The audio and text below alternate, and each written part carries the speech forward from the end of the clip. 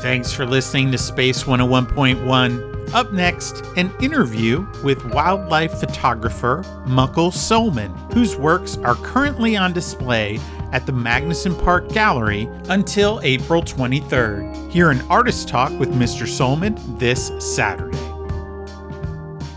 Hi there. My name is Terrica Summers, and I'm a volunteer at Magnuson Park Gallery, right in the heart of Magnuson Park on the second floor of Building 30. In cooperation with Space, Sandpoint Arts and Cultural Exchange, we have this amazing opportunity to talk to our feature artist about his current show, Winter Northwest.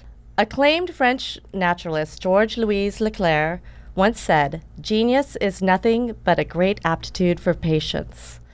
I'm very proud to introduce you fine art photographer whose work that I have been enthralled with at our gallery and been looking at for weeks, Mukul Soman.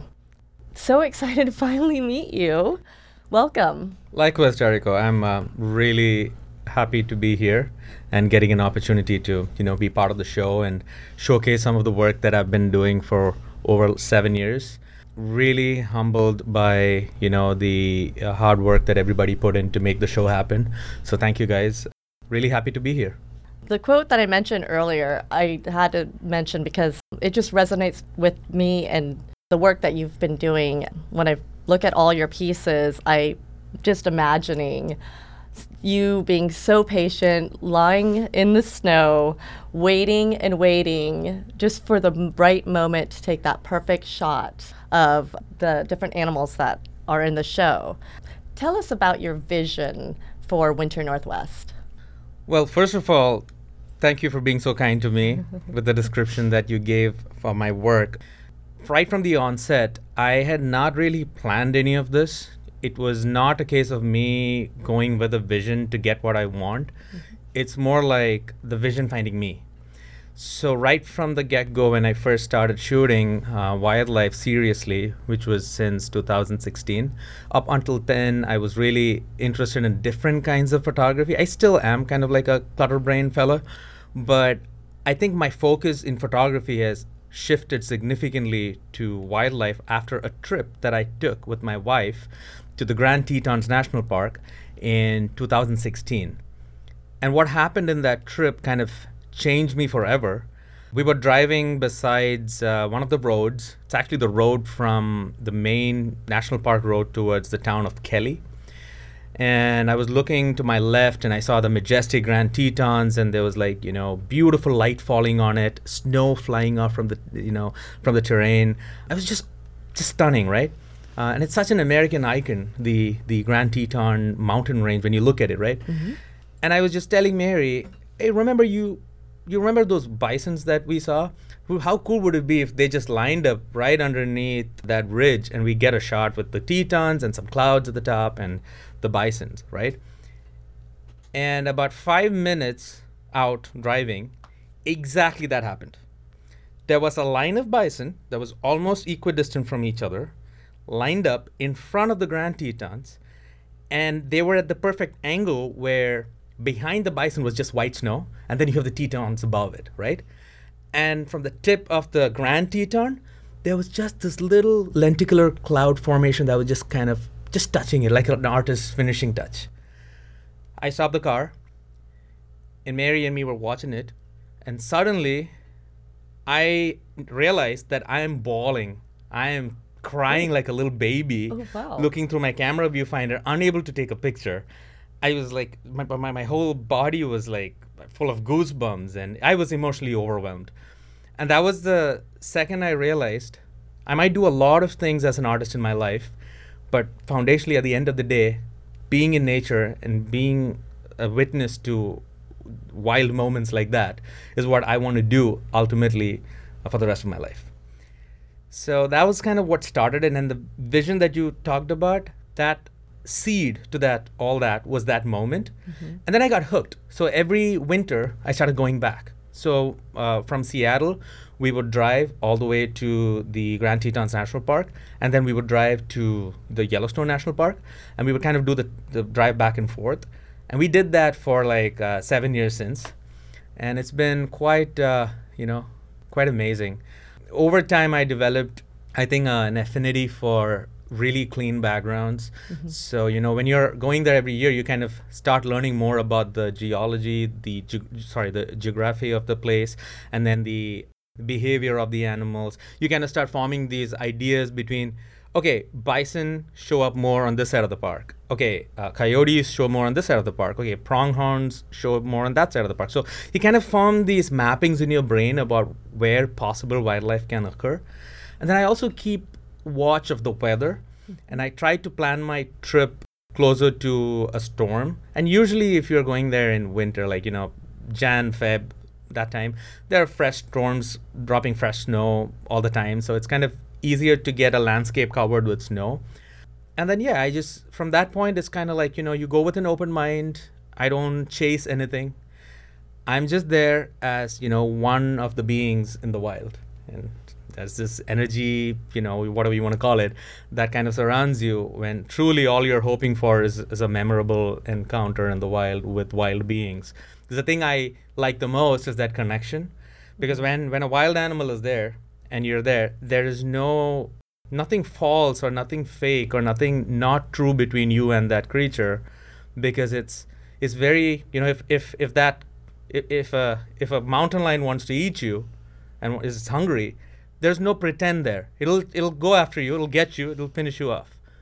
But if a mountain lion is standing there and watching you and is letting me take a photograph of it, that means there is a mutual understanding between us where we both respect each other's boundaries and we've accepted each other into each other's bubble, right? Right. That's what really feeds my soul. Right. And it definitely comes out in the portraits that you take. I mean, you can get, you see a little bit of that emotion between you. I can see the emotion in the animal. They're very calm and serene and almost, they're like in deep thought. Thank you. It definitely, one of the things I try to do is try to keep them comfortable. I don't make a beeline to an animal when I see it. I kind of watch and see how it's moving. Then I settle myself at a spot that's got the best chance, from my understanding of watching it, where a composition could align. So it's it's kind of like fishing, right? You do everything you can, but you don't know what you're going to catch, right? You can only do so much. You don't want to go in with a trawler on a river and sweep all that salmon and bring it back and pick the best one. There's no fun in doing that. So it's kind of like, you do everything that you can. You respect the boundaries that you've set. You accept that you're in their territory, you're in their land, and you're only a visitor and a witness, and wait for them to gift you the moments rather than you snatch the moments you want and walk away. Right. And I feel like your work is so different than everything other nature wildlife photographers and photography that I've seen because of that. The background, I mean, the subject is right there and the background is so white. Can you tell us a little bit about that process? Yeah, absolutely. So typically these kind of shots are referred to as high key images or high key photography. And technically speaking, you kind of overexpose the shot. Like you usually when you take a photograph, you try to look at the camera's meter and you try to do what the meter tells you so that you get a good image. But I kind of ignore the meter a little bit and I overexpose the shot by 2 to 3 stops, which kind of blows the snow up to white and exposes the darker animals much better in that kind of situation. And I try to not photograph much in harsh light on the snow. Rather, I wait for that overcast day where there's nice, soft, blanketing light on the creatures, and they're mostly furry or they have feathers on them. So soft light really, falls off those feathers in a very pleasing and kind of almost fuzzy sort of way. As you opposed can see every detail, every feather, every color when you look at your portraits. Absolutely. And so that's kind of like a little bit of how I approach getting these shots. And then there's a post-processing side. These are digital photographs. So I work with Capture One Pro, which is my post-processing software. And I do fine local adjustments where, I want to make sure that if there's white shade on the animal, I want that white shade to still be distinguishable from the white shade in the background. So there's a little bit of work to be done there to ensure that they both don't just blend and then, become one tone. So there's a little bit of post-processing, but 9 out of 10 times, the shot is mostly made in the moment. in camera, and then you do a little bit of touch up, just the same way you work in a dark room with film, kind of dodge and burn and do those kind of adjustments. I try not to change the image compositionally after taking the shot, because that kind of takes the photographic process to a different place where you're image making rather than photographing. So I try to leave it at photographing. And one of your images, Trinity, received an award. Can you tell us a little bit about that? Yeah, I was very lucky there. I was awarded the grand prize for Outdoor Photographer Magazine's Wildlife Photography Contest for 2022. Yeah, it was. There was some great entries. Congratulations to the other winners too. Their work were also phenomenal. So it was really nice to kind of get some exposure there, and for more people to see my work. Because at the end of the day, I do what I do to inspire people to be out in the wild and care for the wild. Like each of these portraits that I've created, or each of these moments that I've photographed, if they don't invoke a sense of curiosity and love for the natural world, then all this is futile, right? There's no point in what I'm doing.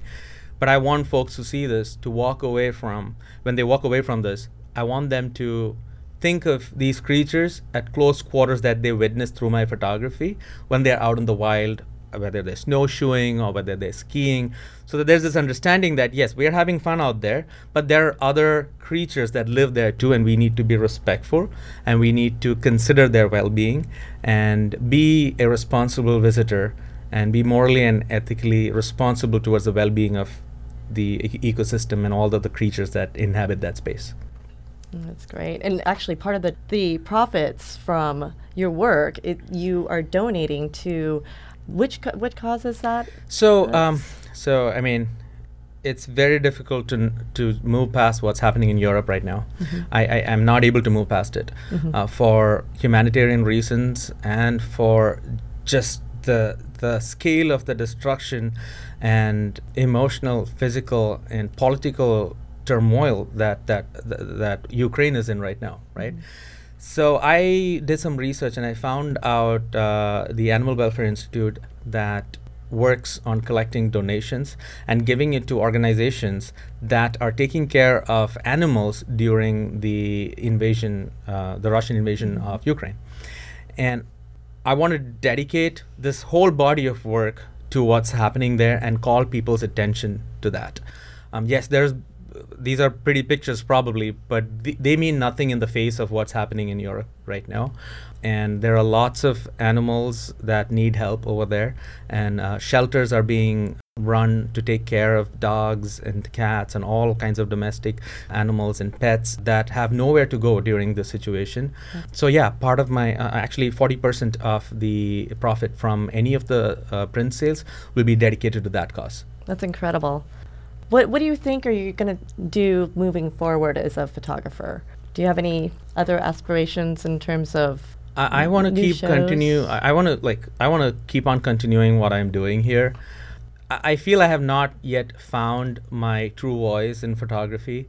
It's all a journey, and my dad once told me that it's really about the journey and not the destination, and I've kind of taken that to heart. So I don't really have any next plans other than continue on the journey and keep learning more and more as I travel down that path. One thing though that I keep telling myself is, every time I go out into the wild and I photograph and I come back, I feel I've changed a little bit. And where that change takes me, I don't know. Because if there's one thing that's constant, that's change. So unfortunately, I don't have a good enough answer to tell you for where I'm going to go with it, other than, we'll see. We'll see what happens. I'm just going to do what feels right to my heart. And this definitely feels right to my heart, to be out in the wild and photograph wild animals. I think you're an incredible inspiration to different photographers everywhere.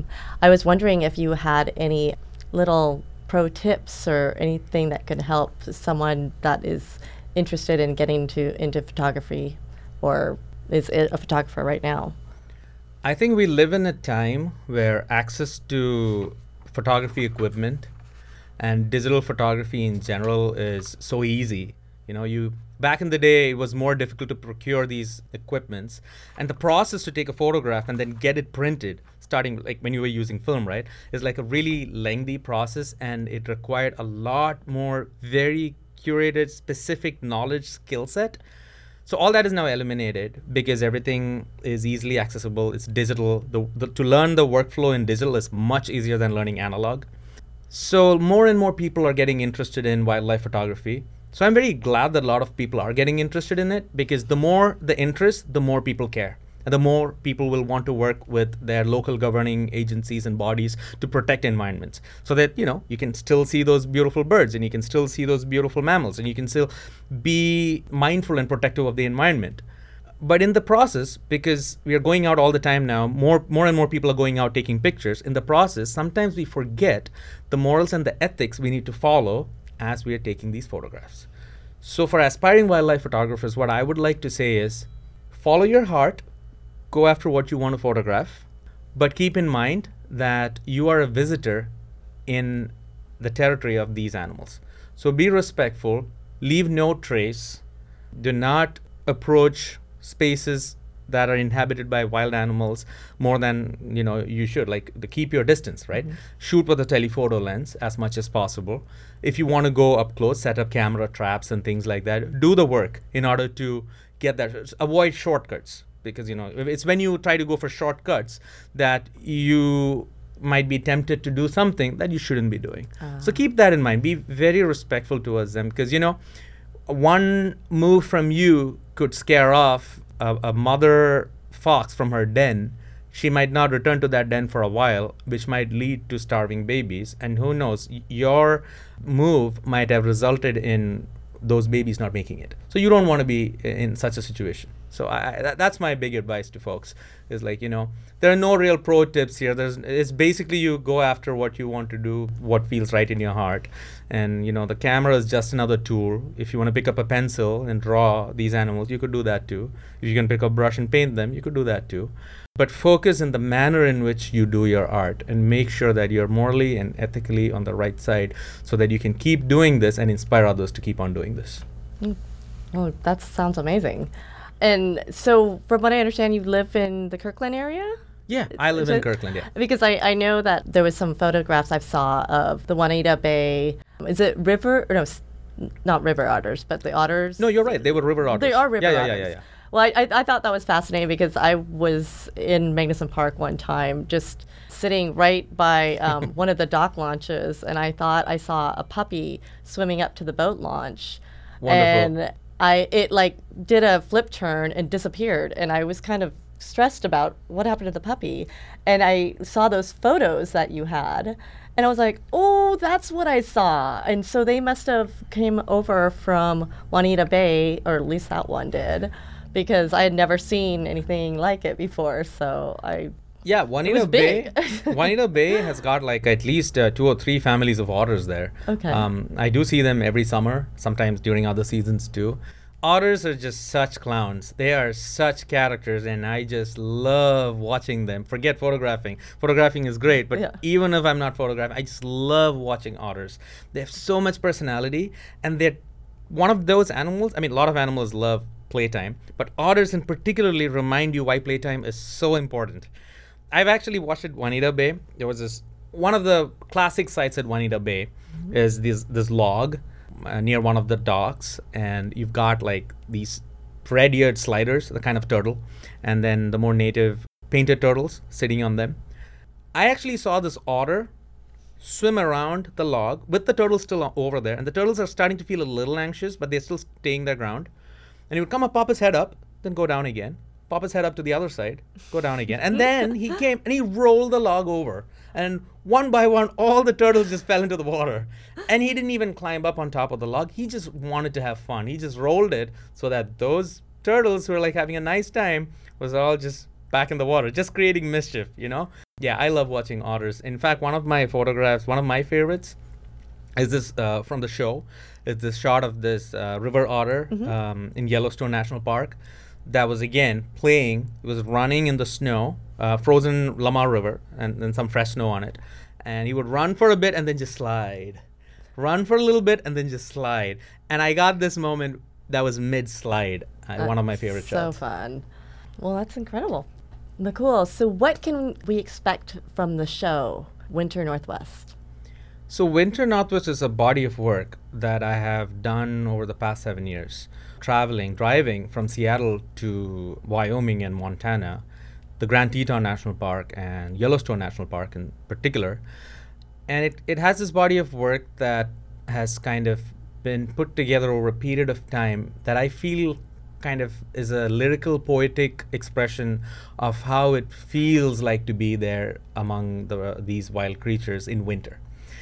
And at the end of the day, what I really want to communicate is, there are these soulful beings out there in the wild, and they are surviving in very harsh conditions in winter.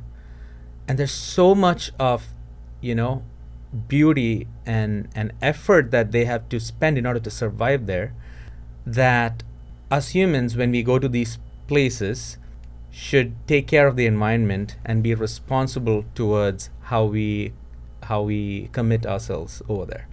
So, if you walk away with these images and then you visit one of these snow-covered places and you think a little bit about, oh yeah, I remember those pictures I saw from this photographer. There are these all kinds of animals living here. And if you're mindful of that, you might leave no trace, or you might be more mindful of what you carry in the environment, and you become more conscious about the natural world. And that's what I'm trying to do with my show at the end of the day. Those are very aspirational words, and I'm definitely a big fan. Thank you so much for talking with us. We're really excited for your art talk. I'll be there, and I hope many others will come as well. Thank you so much. Thank you so much.